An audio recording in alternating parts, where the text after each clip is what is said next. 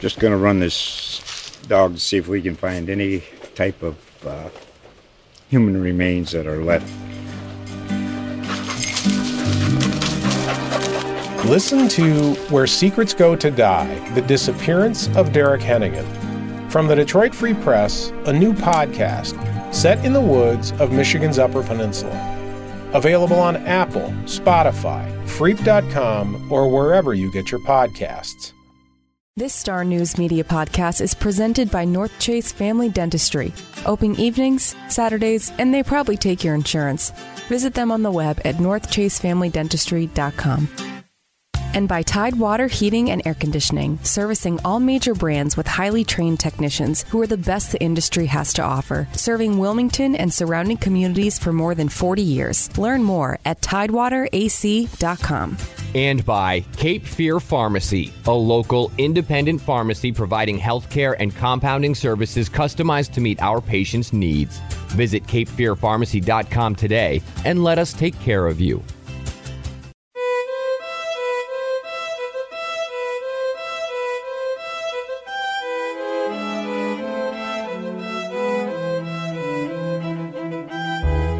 It was a legacy that began with cannon fire and ended with a bombshell. When the Atlantic Coastline Railroad announced on December 15, 1955, that it was ending its century-long relationship with Wilmington and moving its general offices to a new city, it was as if the community had been punched in the gut. Shock doesn't begin to encapsulate the emotion that swept across Wilmington that day, which became known as Black Thursday.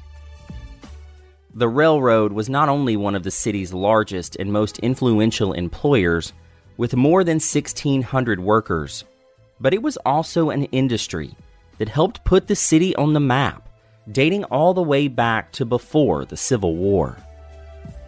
In the age of the railroad's dominance in Wilmington, the north end of the downtown riverfront had never been more prosperous and lively. In its heyday, the railroad's operations were spread out over a sprawling campus of office buildings, freight houses, railways, and warehouses, most of them now long gone. Looking back on black and white photos of this sizable operation, you're left to wonder how such a huge industry could be wiped away, even with the passage of time. But it was, although the history persists. The story of the Atlantic Coastline Railroad is the story of connection, progress, and business. But it is also the story of Wilmington, which can be traced through the iron rails that once connected it to the outside world like never before.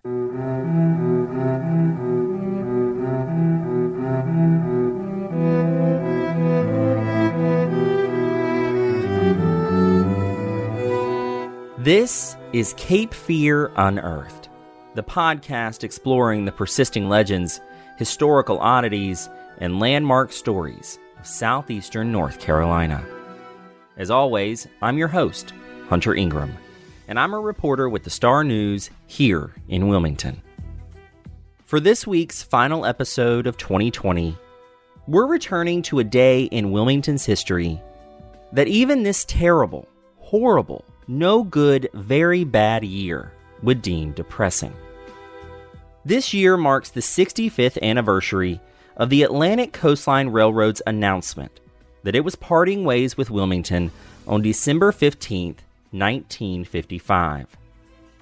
At the time the announcement was made, the railroad was the backbone of Wilmington in many ways.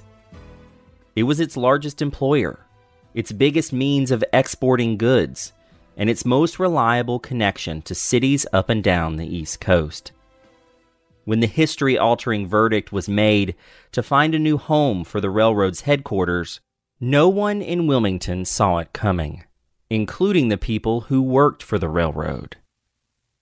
This week, we will delve into the story of the railroad in Wilmington, leading up to and after Black Thursday, exploring how it became the Cape Fear's lifeline, how it bolstered the city's profile during the Civil War, and how it reclaimed its status after the war as a juggernaut of the South.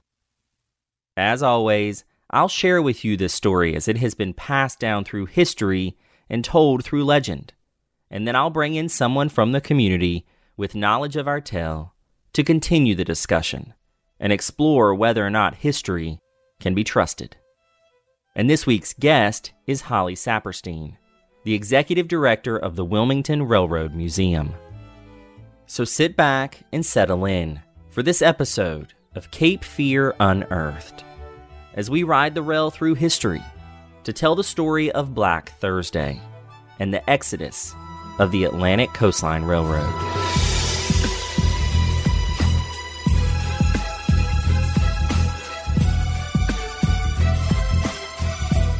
On April 15, 1840, cannon fire was sounded every 15 minutes in Wilmington to celebrate the completion of construction on the entire Wilmington and Weldon Railroad line. More than 500 people gathered in town to share in a barbecue feast, and the new rail service was christened with a 161-gun salute, a nod to the 161 miles of track now embedded in the ground, a length that made it the longest railroad in the world for a time. The last stake was driven into the ground on March 19, 1840, at which time the company had 12 locomotives, 8 passenger coaches, 4 post office cars, and 50 freight cars. On that day, 2 of its locomotives, the New Hanover and the Brunswick, made the entire 161.5-mile run, a journey that previously would have taken days. Rail service had already begun as early as 1838 on the tracks that had been completed. At the beginning, the speed wasn't great, and they were still building out the railroad's reach, but it was a start. The Wilmington and Weldon Railroad Company had been chartered in 1834 as the Wilmington-Raleigh Railroad, when its organizers aspired to connect Wilmington, then the state's largest city, to its capital. Unfortunately, in the intervening years, Raleigh officials couldn't come together to pull their weight in the project, and it was diverted to Weldon in Halifax County, eventually by way of Goldsboro and Rocky Mount. For more than a century at that point, Wilmington had been the most important seaport for North Carolina, and its most critical connection to global trading. But it all required patience, as traders prepared for long journeys by sea and tediously slow horse and buggy caravans by land. With the arrival of the railroad, however, the time it took to transport goods and services in and out of Wilmington was cut down significantly. This would become essential during the Civil War, when the Confederacy grew increasingly reliant on Wilmington and its railroad, which was an essential link in the railroad network on the East Coast.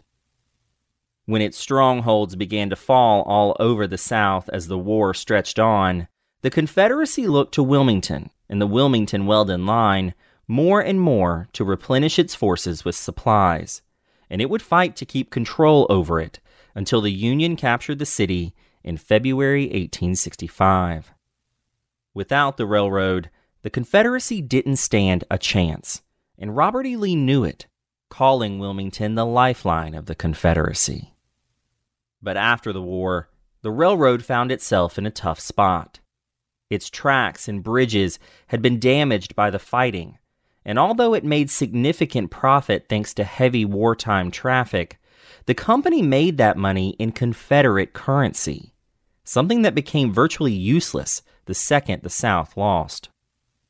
The Wilmington and Weldon Railroad Company was battle-worn, but there was a turning point ahead. After the war, Robert Bridgers took over as president and began healing the company's wounds by luring in financial backing. He would also start looking to the future, working to advance the average speed of their cars, pushing for more connections and freights with cities farther north and deeper into the South, and aggressively pursuing mergers with other lines. That last one, which involved merging existing or in-development rails, would be a key strategy to maintaining dominance in the industry. Your place in the hierarchy of the railroad business was all dependent on how far and fast you could go and how many cities you could reach on the way. Even before the war, the rail business in Wilmington was a game of ever-changing challengers that would try to build on what the Wilmington and Weldon line had begun. In the 1850s, the Wilmington and Manchester line had also come online, running about 170 miles from the port in Wilmington to the heart of South Carolina as a means of exporting cotton. There was also a Wilmington, Charlotte, and Rutherford line that ran about 300 miles in a near straight line across the state. As more railroad companies started to materialize, some were absorbed by others to survive. For a time in the 1870s, the Wilmington and Weldon line joined forces with the Wilmington, Columbia, and Augusta line. And listen, I know, this is a lot of railroad names to be bombarded with. But all you need to know is that by the end of the century, the Wilmington and Weldon line would serve as the backbone for a behemoth new player in the business, the Atlantic Coastline Railroad. With the two main lines in Wilmington and several across Virginia, South Carolina, Georgia, and eventually Florida, the ACL had a significant presence right at the heart of the eastern seaboard. The new company would formally come together in 1900, at which time it started solidifying plans to keep the headquarters in Wilmington. Despite so many options now under its umbrella, Wilmington still led the pack in potential because of its proximity to the port, its support from financial backers, and its centralized location on the East Coast. As the heart of a railroad conglomerate, Wilmington's daily pulse began to quicken as more trains drove more economic opportunities and political interests in and out of town. More importantly, its presence also put hundreds and eventually thousands of the city's residents to work over the decades. We'll talk more about the roles residents played in this operation on a daily basis later on with our guest. It's hard to fully explain the amount of action that the railroad brought to the north end of Wilmington. There would have been near constant movement of hundreds of people in and out of the 10 administrative buildings and the network of warehouses, carpenter shops, freight houses, and workshops. Not to mention the trains that were coming into town, which went to the mechanics for repairs or to gather their cargo and passengers before heading off to their next destination. The smell of soot and steam would have also been inescapable, and likely something that the residents of downtown got used to over time. It was a dirty and sometimes dangerous industry, and one that changed the pace of this end of the city.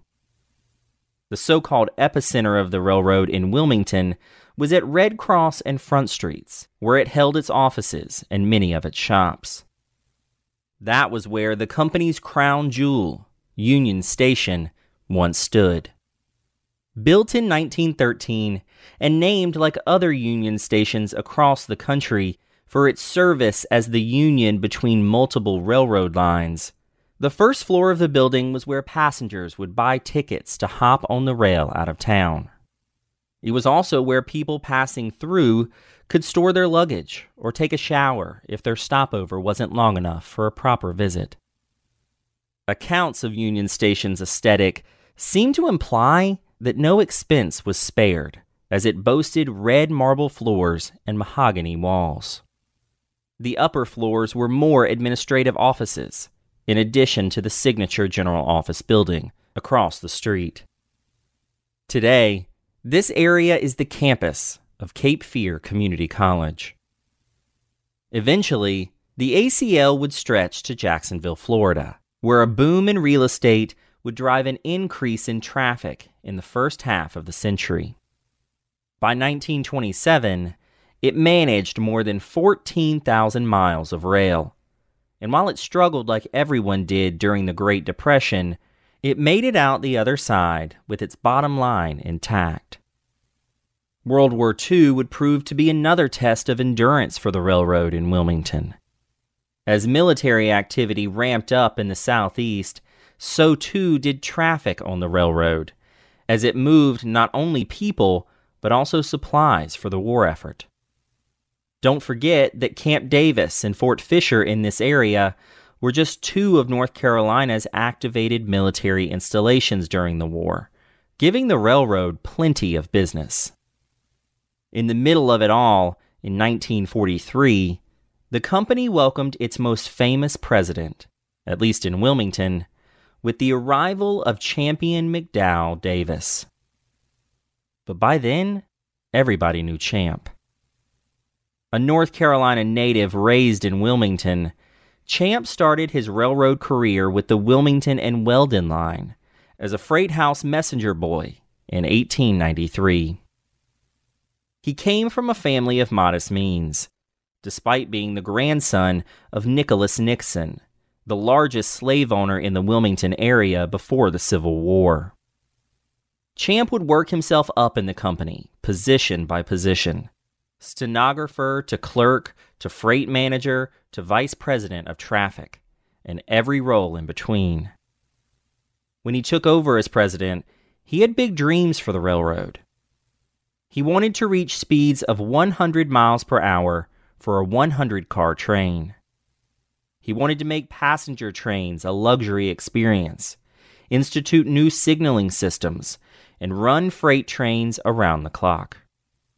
He oversaw the transition from steam to diesel locomotives, mounted a massive rebuilding campaign of aging and damaged rails, and stayed vigilant of the reality that with the advent of automobiles and other technological advances, the railroad had to continue to go further and faster to stay relevant and indispensable.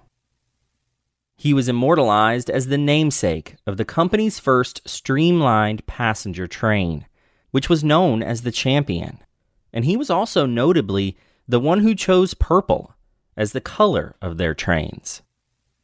Champ lived in Wilmington, but spent much of his week in his personal train car office, traveling from branch to branch, inspecting the line and hearing reports from managers. In many ways, Champ was the adult version of that kid playing with their train set. He was a lifelong bachelor who funneled everything he had into his work. He loved the railroad, and he was constantly dreaming up ways to make it better. But he was also pushing it to its limits. In an effort to be the best, the Champ era at the ACL also spent the most. With thousands of employees now on the payroll and a non-stop stream of big ideas to foster, the company was beginning to face a decline by the middle of the century. One costly reality was that Wilmington was no longer an ideal location for its headquarters. Thanks to new stations that had been built over the past 50 years, it was now 100 miles or more from the main line in either direction, north or south. For years, Champ had been able to push back any challenge to Wilmington's place at the top, due in part to his clout and his loyalty to the city. But by the 1950s, he was in his 70s, and the company's board, with whom Champ often locked horns, was looking for a change in leadership.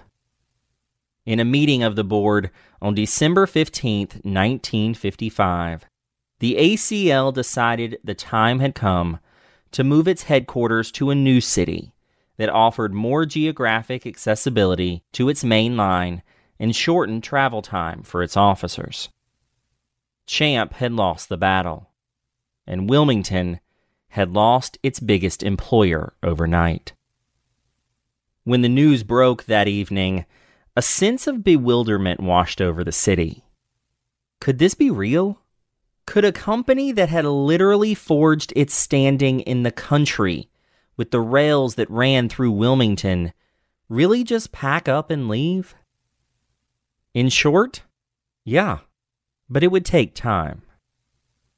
On the morning of Black Thursday, 1,600 plus employees who accounted for $6.5 million on the payroll woke up working for one of Wilmington's oldest and most respected industries.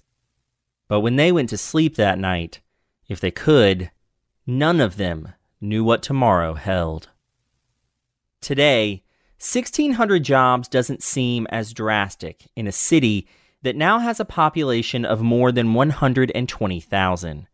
And even in a pandemic year like 2020 that has seen millions lose their jobs and livelihoods. But in 1955, Wilmington was barely a third of the size it is today. And if you weren't directly affected by this decision, you definitely knew someone who was. Maybe even in your own family. The city's mayor, Dan Cameron, immediately vowed to work to reverse the decision. But there was no use. This was business, and Wilmington was no longer the most profitable place from which to conduct it. However, the relocation didn't happen immediately, and would in fact take 5 years to complete. The company ultimately chose to move its offices to Jacksonville, Florida, after eliminating other contenders in Charleston and Savannah. The new headquarters were completed in 1960. On August 1st that year, the company cleaned out its Wilmington headquarters and transported 2 million pounds of office equipment and records and 3 million pounds of household goods, 500 miles to their new home. The ACL also relocated more than 900 workers and their families from Wilmington to Jacksonville, providing a sense of relief for those fearful the move would put them out of work. But for those who were left behind, including a city left with a massive industrial void, the exodus of the Atlantic Coastline Railroad stung for years to come. In December 1959, the company had gifted the city a Christmas present of its 4 most valuable downtown buildings. But these pieces of prime real estate stayed vacant for years, and in some cases, decades. When crews demolished Union Station in 1970, it took 300 charges to bring down the 6-story building. Today, its legacy lives on through Cape Fear Community College's new building of the same name, which can be seen at the intersection of Red Cross and Front Streets, where the railroad's offices once stood. The rail beds that were carved out of the earth around town would also lay quiet, as weeds and grass reclaimed them, and hundreds of miles of tracks around the region were pulled up starting in the 1970s. Champ Davis would remain with the railroad for less than 2 years after Black Thursday. In his retirement, he swore off the business he had dedicated his life to, refusing to sit on the ACL's board and even selling all of his shares in the company. The lifelong railroad loyalist had had enough. Today, the Atlantic Coastline Railroad's presence in Wilmington is hard to find beyond a few places. Only 2 of its freight houses still stand on Water Street. One is home to the Wilmington Railroad Museum, and the other to the Coastline Convention Center. Passenger service continued in Wilmington until 1968, but by then, ridership was down to just 10 people a day by some accounts.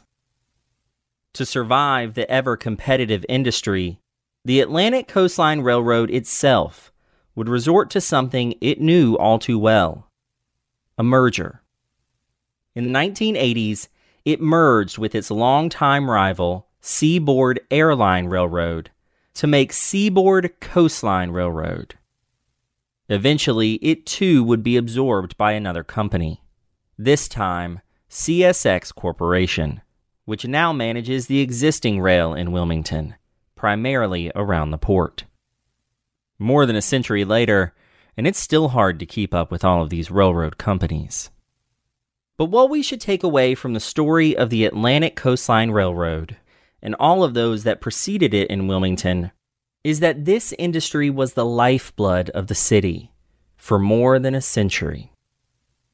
Through wars, a depression, and plenty of other highs and lows, it brought people to this region that may not have otherwise made the journey. The railroad gave Wilmington opportunities and connections like it hadn't had before, and it opened its gates to the future. But let's not forget that this is also a story of loss. What would Wilmington have been like had it been able to save its railroad industry? What would the city look like if it still had a passenger train service to cities like Raleigh that could give people another way of getting to the region? And what would Wilmington have become if Black Thursday had just been another day of work for all those employees?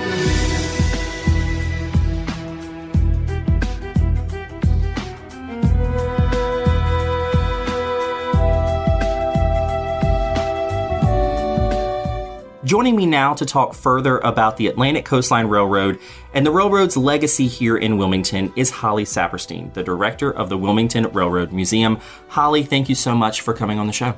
My pleasure.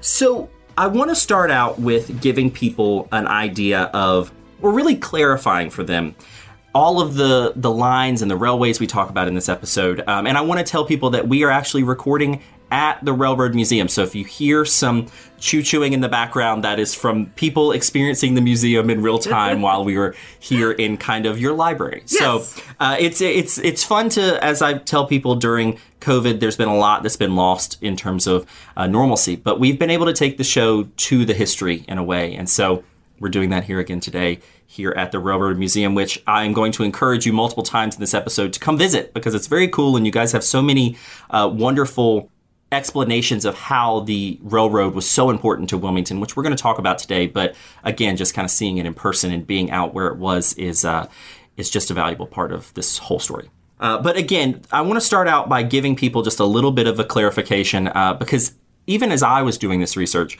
all of these lines that came through Wilmington over the years, they can get kind of jumbled in your head. So it all kind of starts with the Wilmington-Weldon line in 1840. Yes. And then you have the Wilmington-Manchester line that comes in the 1850s. Yes.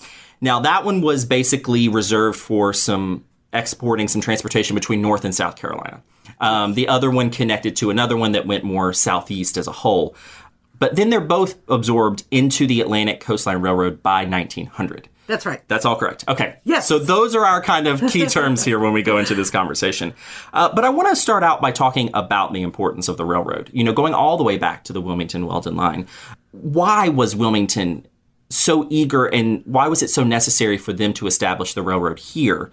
And why did it kind of become the heartbeat of this whole town in this region?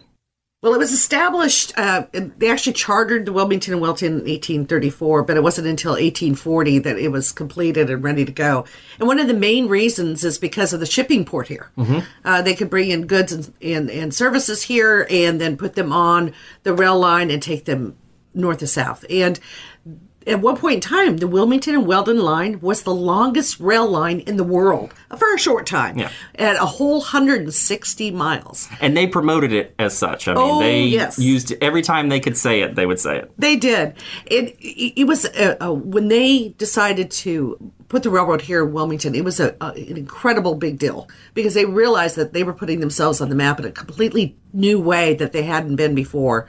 Part of that excitement was the whole town shut down for the dedication of the Wilmington and Weldon headquarters here. They had fed 550 people, had bands that walked down a front street. They shot cannons off every 15 minutes. It had crazy ceremonies just to welcome the Wilmington and Weldon here. There was a real pride in it. A massive pride. And it was said that even in the W&W days, so many people in this town worked for the railroad or were impacted by the railroad. Railroad paydays were huge. Well, and I think that when I talk about the beating heart of it, it's because, you know, before this time, Wilmington was so reliant on ships coming into port to take things out. And now there was a real interconnectedness with Wilmington, which, still to some degree is kind of far out here. When people say they want to fly to Wilmington, they have to take that extra leg from somewhere. And so having that connection on the train line was so important for getting what Wilmington was producing out to more places in a different way. Exactly. I mean, prior to the railroad coming on board, if you wanted to transport goods, it would take days and days. The railroad took something that took 2, 3, 5, 6, 7 days and turned it into one day.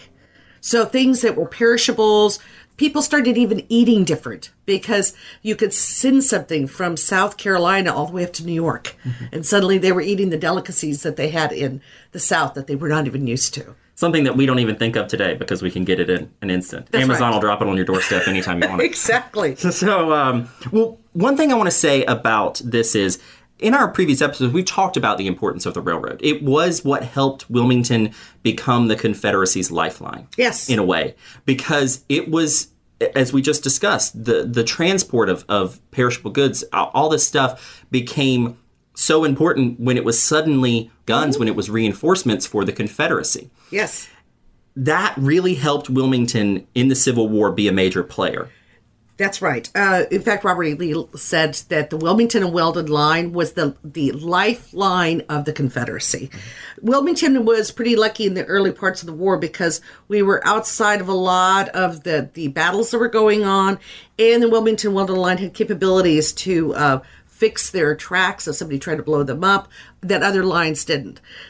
So when Wilmington fell and the Wilmington Weldon line fell, that was the end. It really was. But even in that sense, the railroad had to rebuild after the war. So what did that look like here in Wilmington? Interestingly enough, a lot of railroads fell during the Civil War. The Wilmington Weldon line limped out of the Civil War, but was able to recover. But there were a number of lines that they closed even after the Civil War. There was a huge cost during Reconstruction to bring the line back to what it was. And Robert Bridgers was the president at that time and was an incredible logistician, and he was into timetables. He was just brilliant. And so he was able to actually really save the line. Yeah, and that had to be done after the war because Wilmington, as we've discussed in so many episodes, had to pull itself back together. I mean, it had been one of the last places to fall in the Confederacy's arsenal, as you said. And so it had to be kind of a reclamation period of what Wilmington was, who it was, and what it could do, especially on the railroad. That's right. So it's hard for even me, someone who looks at all these historic photos, all of these accounts for this show, to kind of wrap my head around just how sprawling this industry was in Wilmington. Mm-hmm. I mean, we are sitting at the Wilmington Railroad Museum right now, which is in one of the few buildings that still survives from the Atlantic Coastline Railroad days. And so can you give us an idea of just how big this operation was here on the north end of the river? Because it was a time when this area here on the north end was more prosperous than ever. I mean, there was more action than ever. You just don't see that right now. You see a little more recently with development. But what did it look like down here when the railroad was here? Well, just at the north end of downtown, you would have had the cotton exchange that we know now. And then we would have had spruance operations. We would have had a barrel manufacturer. And then you would get to the big railroad complex. And you had more than just the ACL or the Wilmington Weldon terminals there. There were times that there were actually the Seaboard was here and the ACL at the same point of time operating dual operations. So you had a number of headquarter buildings that were here. You had the freight houses, the last two pretty much remaining buildings out of this complex, which were initially the Wilmington and Weldon freight houses. Behind us would have been the Seaboard freight houses for a while. You had a huge roundhouse where the Schwartz Center is for the Cape Fear Community College now. If you see that rounded front, it sets in the footprint of what the roundhouse was like. And there was a major cutout, rail cut that went from Nutt Street all the way down through the city, and that rail cut got the trains out of town. that rail cut still is in existence, and they're looking at making it a park. And there is a section of it already that Cape Fear Community College has done a beautiful job in making a walking area. You can actually even see the old carpenter's shop that's inset into the rail wall. A portion of that wall, by the way, is probably one of the oldest structures in the rail complex that is down here, dating back to the original Wilmington Weldon days. Yeah, I mean, I'm going to show people some pictures of this, but it's just kind of hard to wrap your head around that much being down here now. Oh, it was just building after building, and they were tall buildings. They were so tall that they had connection, almost pedestrian bridges from one to the other, and it made Wilmington look like a bigger city. It really did, and it completely, this end of the city, the skyline is so different now because of that. So different. Though the one building, I think, had 6 floors on it, which was a tall building for Wilmington at the time.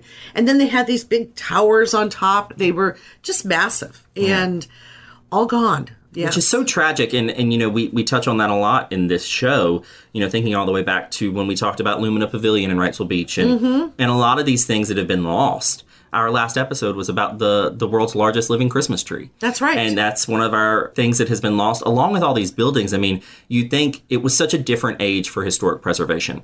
And a lot of these things, especially Union Station, the original one, thinking about them demolishing that in the 1960s and seeing those pictures, it has to break the hearts of every historic preservationist there is, because that is the kind of building that keeps history alive in a tangible material sense. Absolutely. And the interior of that building was beautiful. But it also, interestingly enough, I have some floor plans of it, that it also showed the segregation of that period of time. Yes. That there were black waiting rooms and white waiting rooms, for example.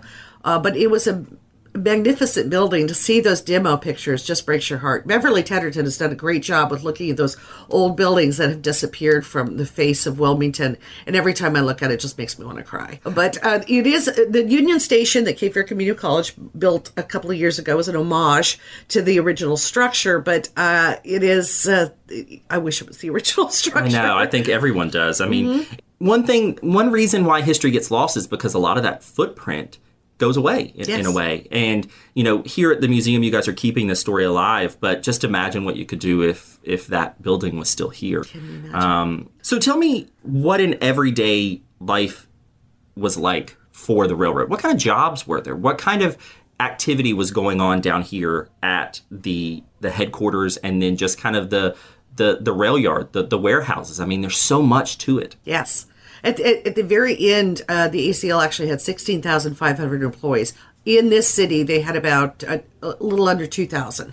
So this was a small town, even in the 50s, you know, but so much of the population worked in either clerical jobs. They weren't all, you know, engineers and conductors. There were a number of those people, but there were clerical jobs.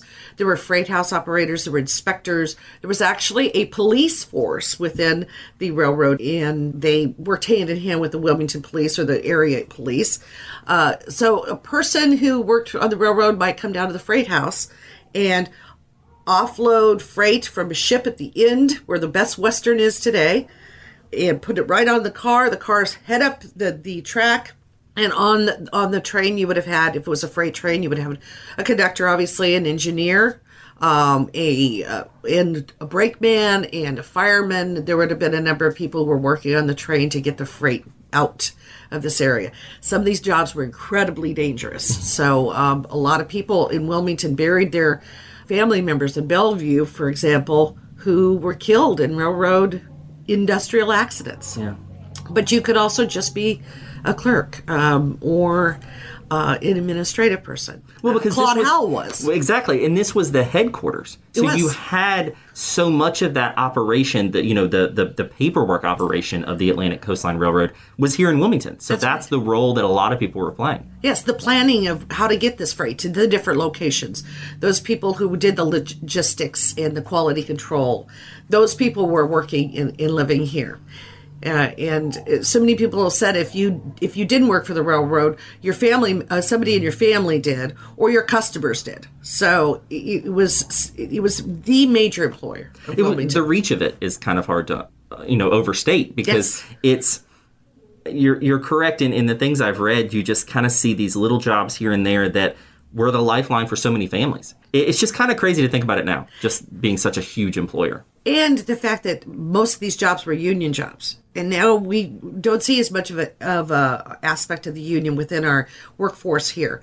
When you think a good portion of the people who work for the ACL were union, and they said that there was about a 20%, they made about a 20% more than a lot of the average people in other jobs in Wilmington. So it was a high-paying employer as well.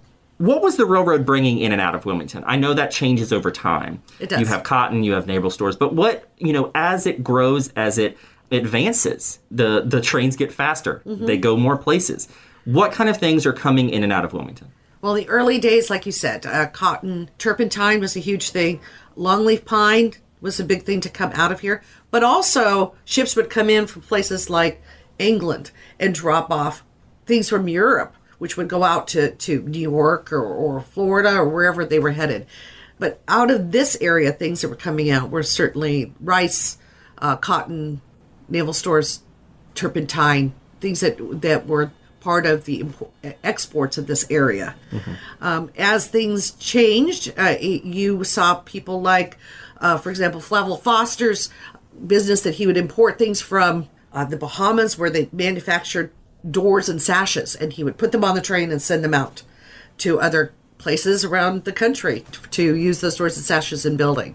So a little bit of everything. A little bit of everything. Which is kind of cool thinking, again, we're on the coast. Yes. So a lot of people see it as an endpoint. That's right. But for the purposes of the railroad, it was a thoroughfare in a way. I mean, it was people were coming here and taking things away. They were bringing things here that were, replenishing the city. And it's just, it's kind of interesting to think about it now, because when you look at the rail beds that are still here, they look so of a bygone era. And they kind of are. They are. And we're going to talk a little bit about the process to reclaim them. But it's such a time that is in the past. But it informs the growth of Wilmington that we know today, because, you have to think, if there wasn't the railroad that was giving it this higher profile through some tough times. I mean, the Civil War, World War II, World War I. The Depression, thinking about this lifeline for Wilmington, it was the lifeline for the Confederacy. But in many ways, the railroad was the lifeline for Wilmington through some tough times. It really was.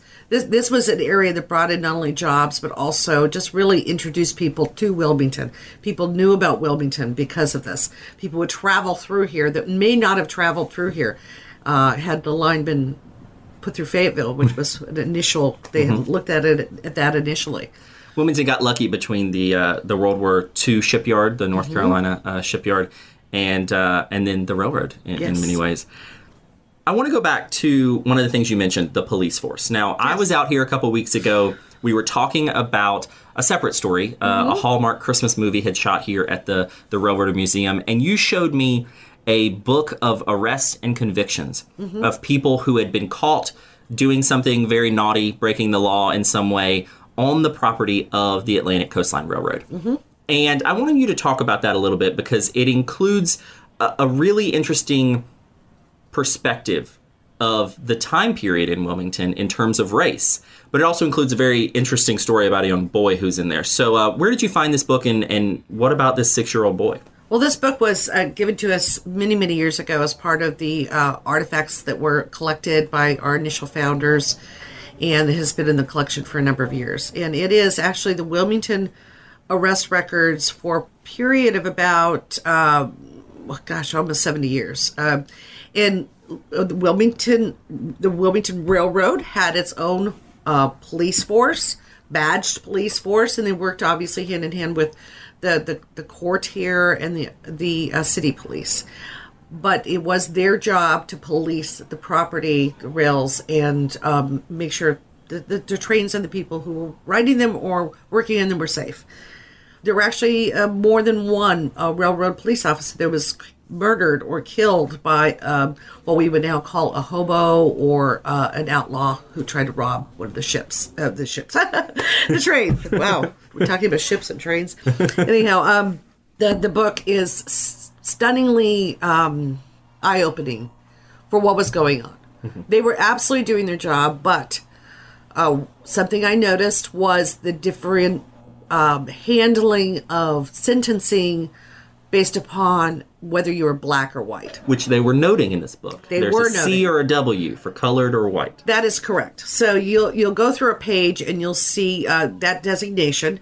It'll give the name of the person who was arrested, what their crime was, whether they're a male or a female, what color designation they've been given, what age they were, and it will tell when they were brought into court what the sentence was.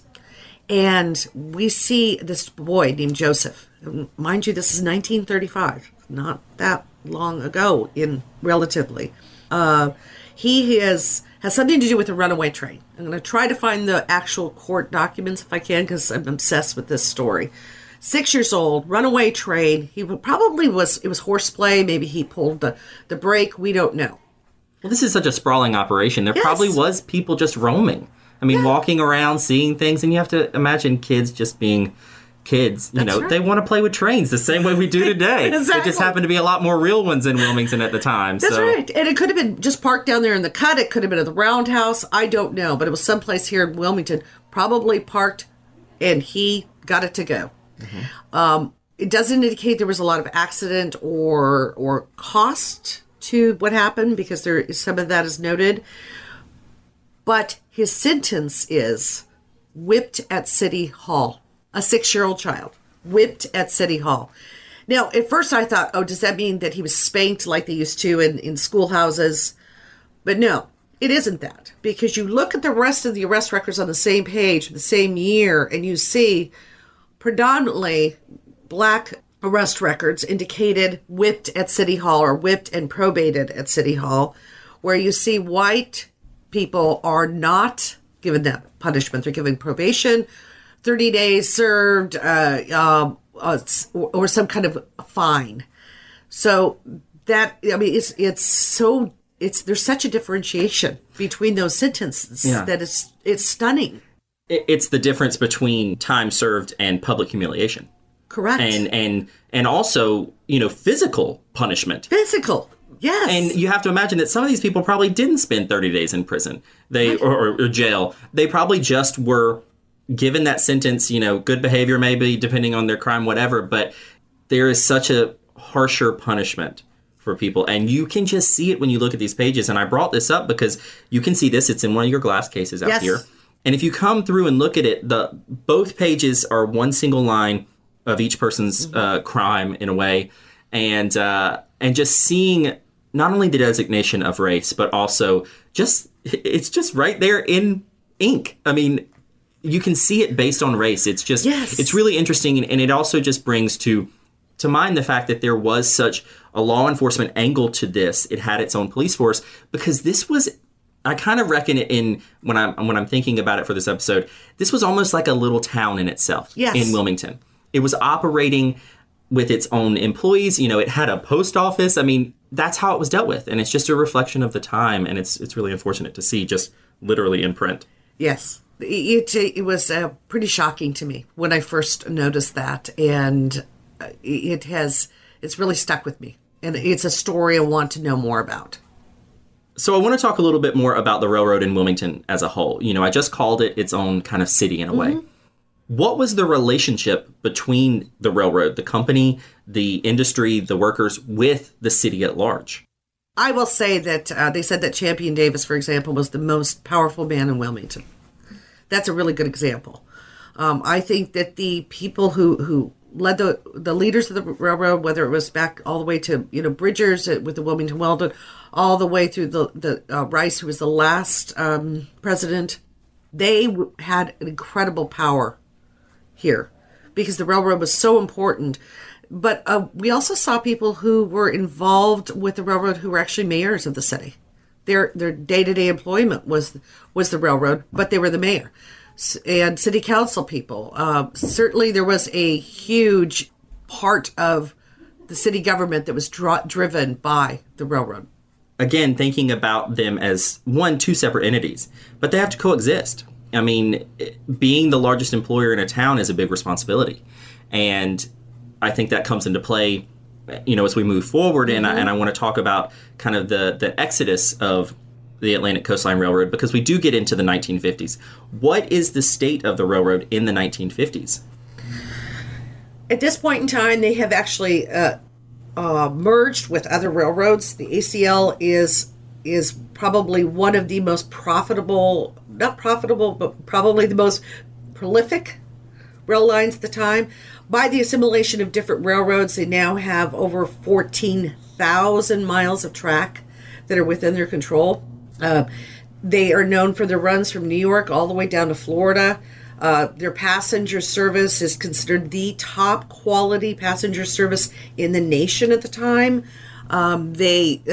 Champ Davis, who has quality in mind at all times. He wants it to the best and the brightest and the fastest and the most incredible railroad that it can be, which comes at a cost. So at the time the 50s are rolling out, they're looking at the fact that their costs are outweighing their profit sometimes. And they have to look at better ways in more efficient ways to do business.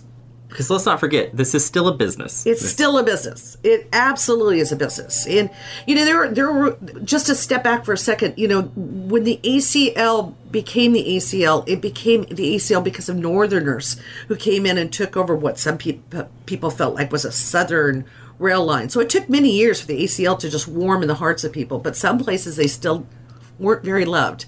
For example, Tampa.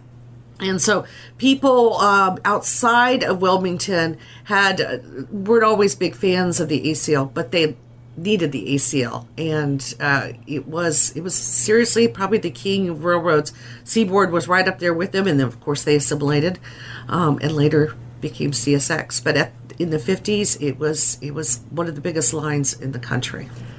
So my question is, we talked about how it being a dangerous job. Was it a respected, industry? I mean, there's always that push and pull between a community and the business that in many ways was defining Wilmington at that time. Was it a good company? I want to know kind of the relationship between all of these different factors, because there's so much coming to play in this. I have read in documents that ACL employees throughout all of the places that, not just Wilmington, but across the South primarily, had traditions. They had their own glee club, their own baseball team, their own basketball team. They had organizations that did certain things like build floats, and these people loved the company who worked for the company primarily. It was a thing of pride. There is a great deal of research also that black employees of the railroad found themselves in a better economic position than they had been since as the South changed. And they found themselves in positions where their neighbors felt a great deal of respect about what they were doing because they were working for the railroad. So it was a very big part of the cultural life of ACL employees as well. Well, and that's a real big change for Wilmington over the decades after 1898. Mm-hmm. The relationship between the races here in Wilmington was fraught, to put it generally, and very much not equal. But you saw it first or maybe not first, but you also saw it at the shipyard, where black employees were given sometimes more opportunity than they would in other industries. And was that the case here at the railroad? Very much so. I mean, certainly there were certain jobs that seemed like that they were pigeonholed for black people. For example, porters. That in the society and the culture of the people who were porters, it's a very interesting thing because they were respected, but in some ways they were not respected. I mean, they were many porters all went by the name George, just so nobody'd have to learn their actual name. But it was still a very respected job. But then later, as the railroad changed, you saw black people become engineers, conductors, things like this. But in the beginning, kind of a different mix. But black labor actually built the railroad. Oh, absolutely, for sure. Especially because it was coming before the Civil War. And so it was slave labor that was doing it. And then after that, convict labor, which was primarily, unfortunately, black labor. And while there was progress, let's not forget this was still the age of segregation. And so, there could be progress for black employees here, but the larger cultural community was still very much behind the times. Yes. I want to transition, though, into the exit of the railroad, because it becomes such a huge flashpoint for an era of change in Wilmington. And Black Thursday, as we mentioned it, which is December 15th, 1955, and this episode's going to come out on December 15th, 2020, which will be 65 years. Wow. And so I'm curious, was there any warning before the announcement of, or in the meeting the night before, to really upend an industry that had defined Wilmington for more than a century? No, I mean, the people at the top level do. But it absolutely was a rug pull for the community and for all of the people who worked for the ACL. I mean, 1,600 plus families here in Wilmington were employed by that and get to see this in the newspaper or hear it at the job that day. Certainly, they'd been looking at it. They realized they were 100 miles off of the main line, that logistically they had to go way out of their way to transport goods and passengers and everything else. The cost was inefficient because of it, and they were definitely looking for a change. They had been searching for a new headquarters. I believe Champ Davis pushed it off as long as he possibly could because he had he loved Wilmington. He would travel all over the country in his boxcar office, not boxcar, but his private office car, and it was parked here on the weekends. He loved the city. I think he pushed it off as long as he could, and it finally became that they had to make the change to survive. They did it right about the time that Champ Davis was retiring. So, and I do think that was purposeful. But it was a huge rug pull. And they were blindsided. Oh, yes. Dan Cameron, who was the mayor at the time, actually came to Champ to basically beg him to make it stop. And he's like, I'm sorry, son, it's already done. So, yeah. Well, there's that line in the newspaper the next day of the city has already said they're going to fight it. Yes. They're going to try and change the decision. They're going to appeal it. They're going to do whatever they can. Was there any chance of that happening, or was the decision made the night before and it wasn't changing? It was a done deal. And when the mayor did come, he basically was told, too bad, it's done. And at that point in time, they realized that there was just no way around it. Well, it goes back to show that there could be a lot of camaraderie. There could be so much connective tissue between the ACL and Wilmington. But at the end of the day, it's still a business. It's not beholden to the city where it's in. And unfortunately, it's not beholden to its employees. It's beholden to, unfortunately, the bottom line. That's right. And so Wilmington being defined by this industry is such an important part of its history. And the ACL's history is defined by Wilmington, but they're not exclusive. They can exist apart, unfortunately, and that's where you see that breakaway on December 15th, 1955. Yes. And it didn't happen right away. I mean, No. it took like 5 years. In fact, at the time, Rice was actually the president. Champ had already retired, and it fell into Rice's hands. And so the new president of the ACL is a different kind of guy from Champ Davis. Champ was very much a workaholic, and he was all about making it it was all about quality and not about relationships as much. So it's a good thing, I think, that Rice was the president at the time that they did the move, because he really wanted to think about the families as well as the operational move. But it took 5 years of building the new skyscraper building in Jacksonville, Florida, that changed the skyline of Jacksonville, Florida. They call it the gateway to Florida. And so here ACL is this huge presence as they build this building. But the move itself is an outstanding, crazy thing that they had to do to move. They moved 900 families here. And to move 900 families and all their goods, moving them from Wilmington to Jacksonville, Florida. Why, though? First of all, there was a lot of highly skilled people here that knew the operations, that had a lot of industrial intelligence on the company. They were a huge part of the operation here, and to try to replace them in Jacksonville would have been very difficult. Yeah.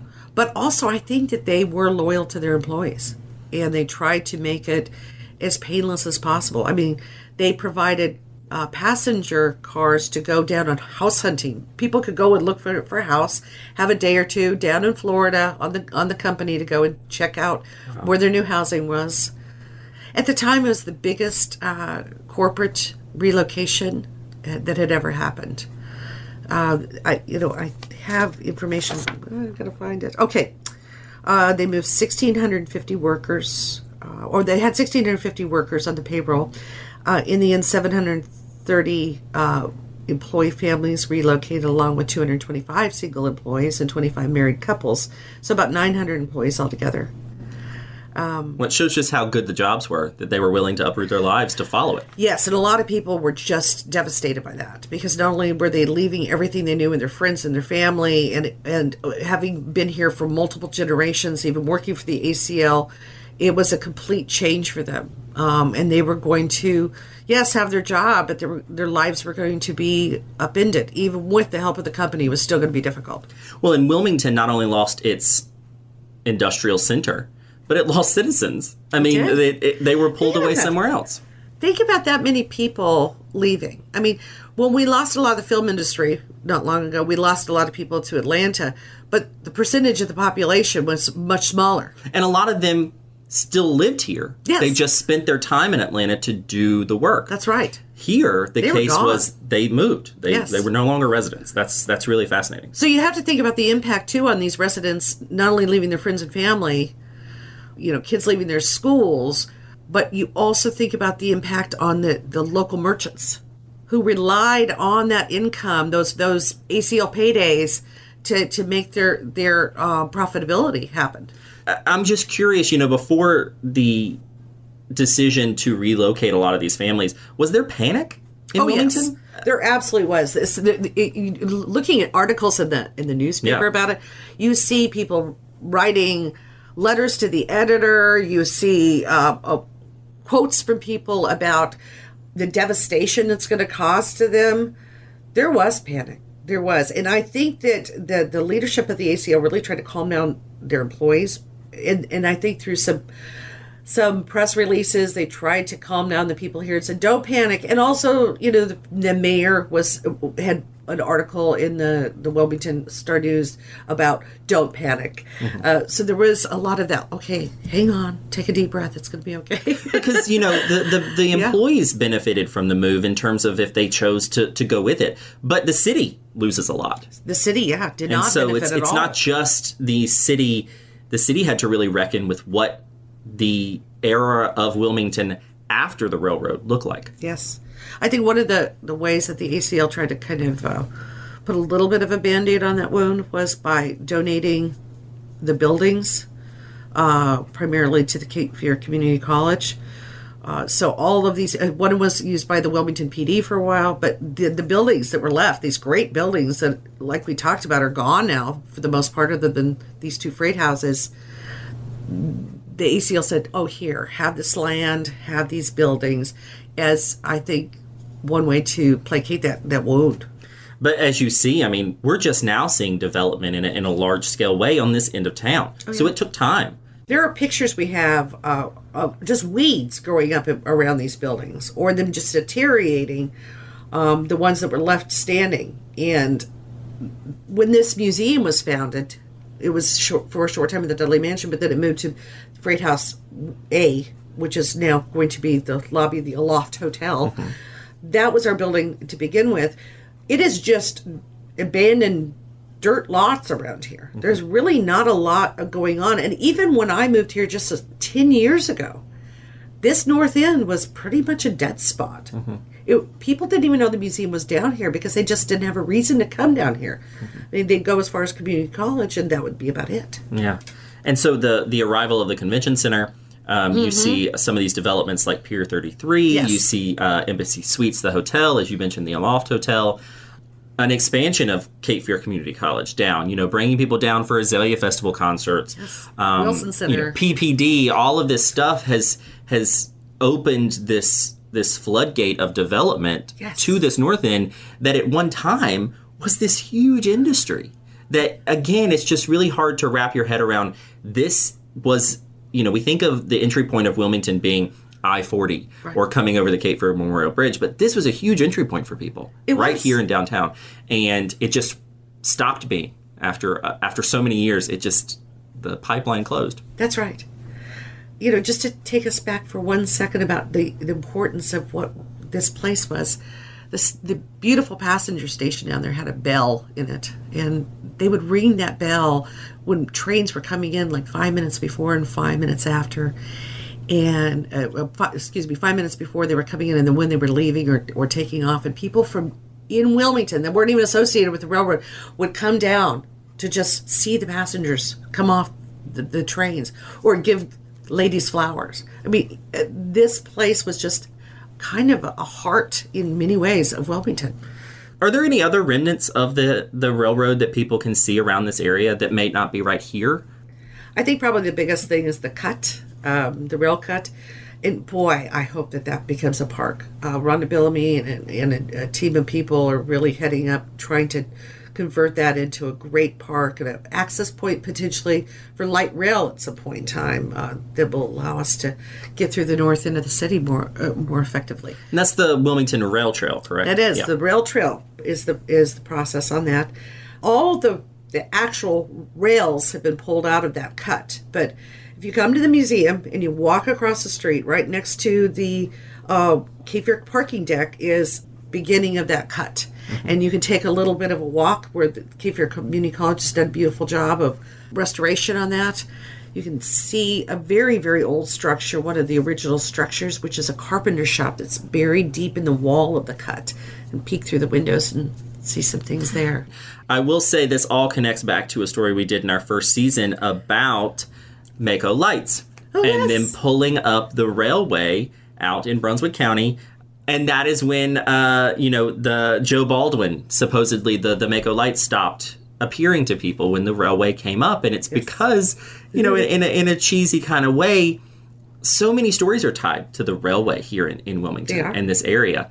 And even possibly its most famous ghost story is tied to the railway here because that whole story happened on a train car, in a train wreck, supposedly. Yes. And so it goes back so far. It really does. And it has that fantastical element, but it also has this really practical, industrial, it put people to work for a century element to it. Yes. And just thinking of its absence here in Wilmington now is really tough because you kind of wonder what could have been of Wilmington and its connectivity to so many places is really fascinating and really sad that we don't kind of know what the fruits of that continued relationship would have been. That could have been like the Jacksonville. I mean, look at how huge Jacksonville is now.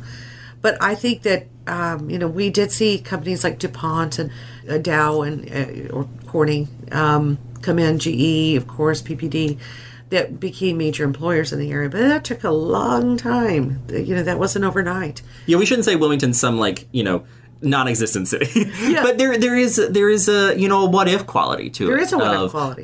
Would we have skyscrapers here? Exactly. Would the buildings of the Atlantic Coastline Railroad be taller? Yes, I mean, that's right. It's a real interesting alternative future to ponder, I guess. Yes. In a way. Yeah, and now the ACL, of course, was absorbed by CSX. And so that headquarters now is a CSX headquarters. Well, and we also do know that trains still exist in Wilmington. They do. They're not completely absent. You've probably been stopped by one very recently because they do come through a lot. For years, you could still actually bring a train up here. And when the museum would have an anniversary, they would actually bring a CSX train up here. Then, of course, that all went away at some point in time. Well, you think about it. Earlier this fall, we did an episode about presidential visits to Wilmington. And, perhaps the biggest one besides George Washington was William Howard Taft. Yes. And he came through on the train. He arrived in Union Station, and they talk about the whole kind of parade and welcome for him extended from Union Station through downtown. And it was because that was the entry point for people, and people met him out there. And it's just really interesting to think about. I'd love to have seen it. We still have pictures, but you always want to see I just want to go back in time for 20 minutes and just see what it looked like. When I see pictures of the Azalea Parade starting here, I believe, either started or ended here, you see the pictures of it at the depot, that beautiful passenger depot, and here are these grand floats for the Azalea Parade, and all of these ACL employees standing around outside looking at the Azalea Parade. So, yeah, that kind of nostalgia. And I think railroads and trains, they have that kind. There's some kind of romance and nostalgia to them that certainly is missing now that we don't have live rail service through here. Yeah, because it doesn't look like it used to. No, I mean, I do hear the train at night. They used to. Yeah. I still hear the CSX train at night. It makes me happy to hear that, but it is completely different than it was when the railroad was king here. Yeah. Is that the ultimate legacy? That it was king here for a while, at least, yes. Of the railroad in Wilmington? Absolutely. And anybody who is a railroad buff absolutely associates both the ACL and certainly the Wilmington, Weldon, hand in hand with Wilmington. Well, even though they had operations all through the South, of course, because the headquarters were here and it was born here, it will always be part of our culture and heritage. Yeah.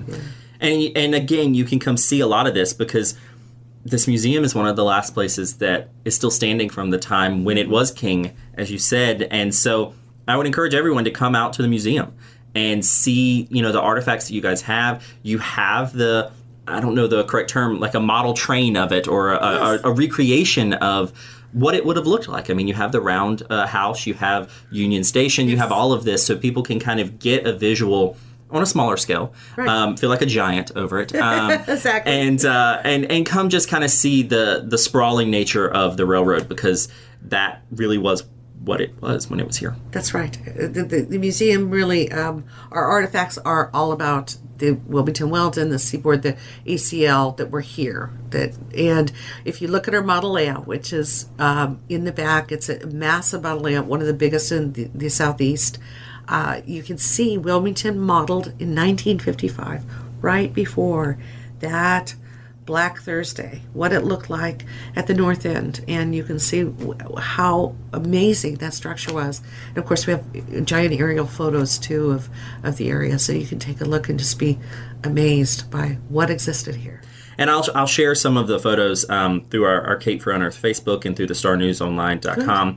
But again, I would encourage everyone to come out to the museum because it's got some really fascinating stuff. You get to see some of the people who were in charge of it. Champ Davis, as you said. Yes. You get to learn a lot of things. I learned one thing I learned out here is that the way they used to get mail onto a train is someone would stick their arm out holding a bag, and as it moved through town, someone would grab it. And it was a good way to lose an arm, it sounded like. It was. Thank goodness they eventually went to sticks instead of arms. Yes, there's a drawing of a woman kind of holding her arm out looking a little terrified. Yeah. I would have been a little bit more terrified than her. But it's a really cool way. I think that some people think of the railroad as something that you play with or just kind of an industry in a way that you don't really give thought to. But it really has some really deep-rooted history here in the area. That you can see out at the museum. So I would encourage everyone to come. You are open, even though COVID is still a thing. And so... Well, happily, we opened after 6 months of being closed for COVID. So we are so happy to see people come back. We're open Monday through Saturday from 10 to 4. And in the summer hours, we're open all 7 days. And 10 to 5 during the summer. Holly, thank you so much for having me out here at the museum and for talking to me about the Atlantic Coastline Railroad. It was a pleasure.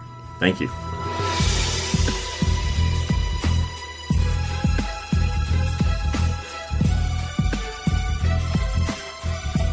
That's it for the story of the Atlantic Coastline Railroad in Wilmington, and the final episode of Cape Fear Unearthed for 2020.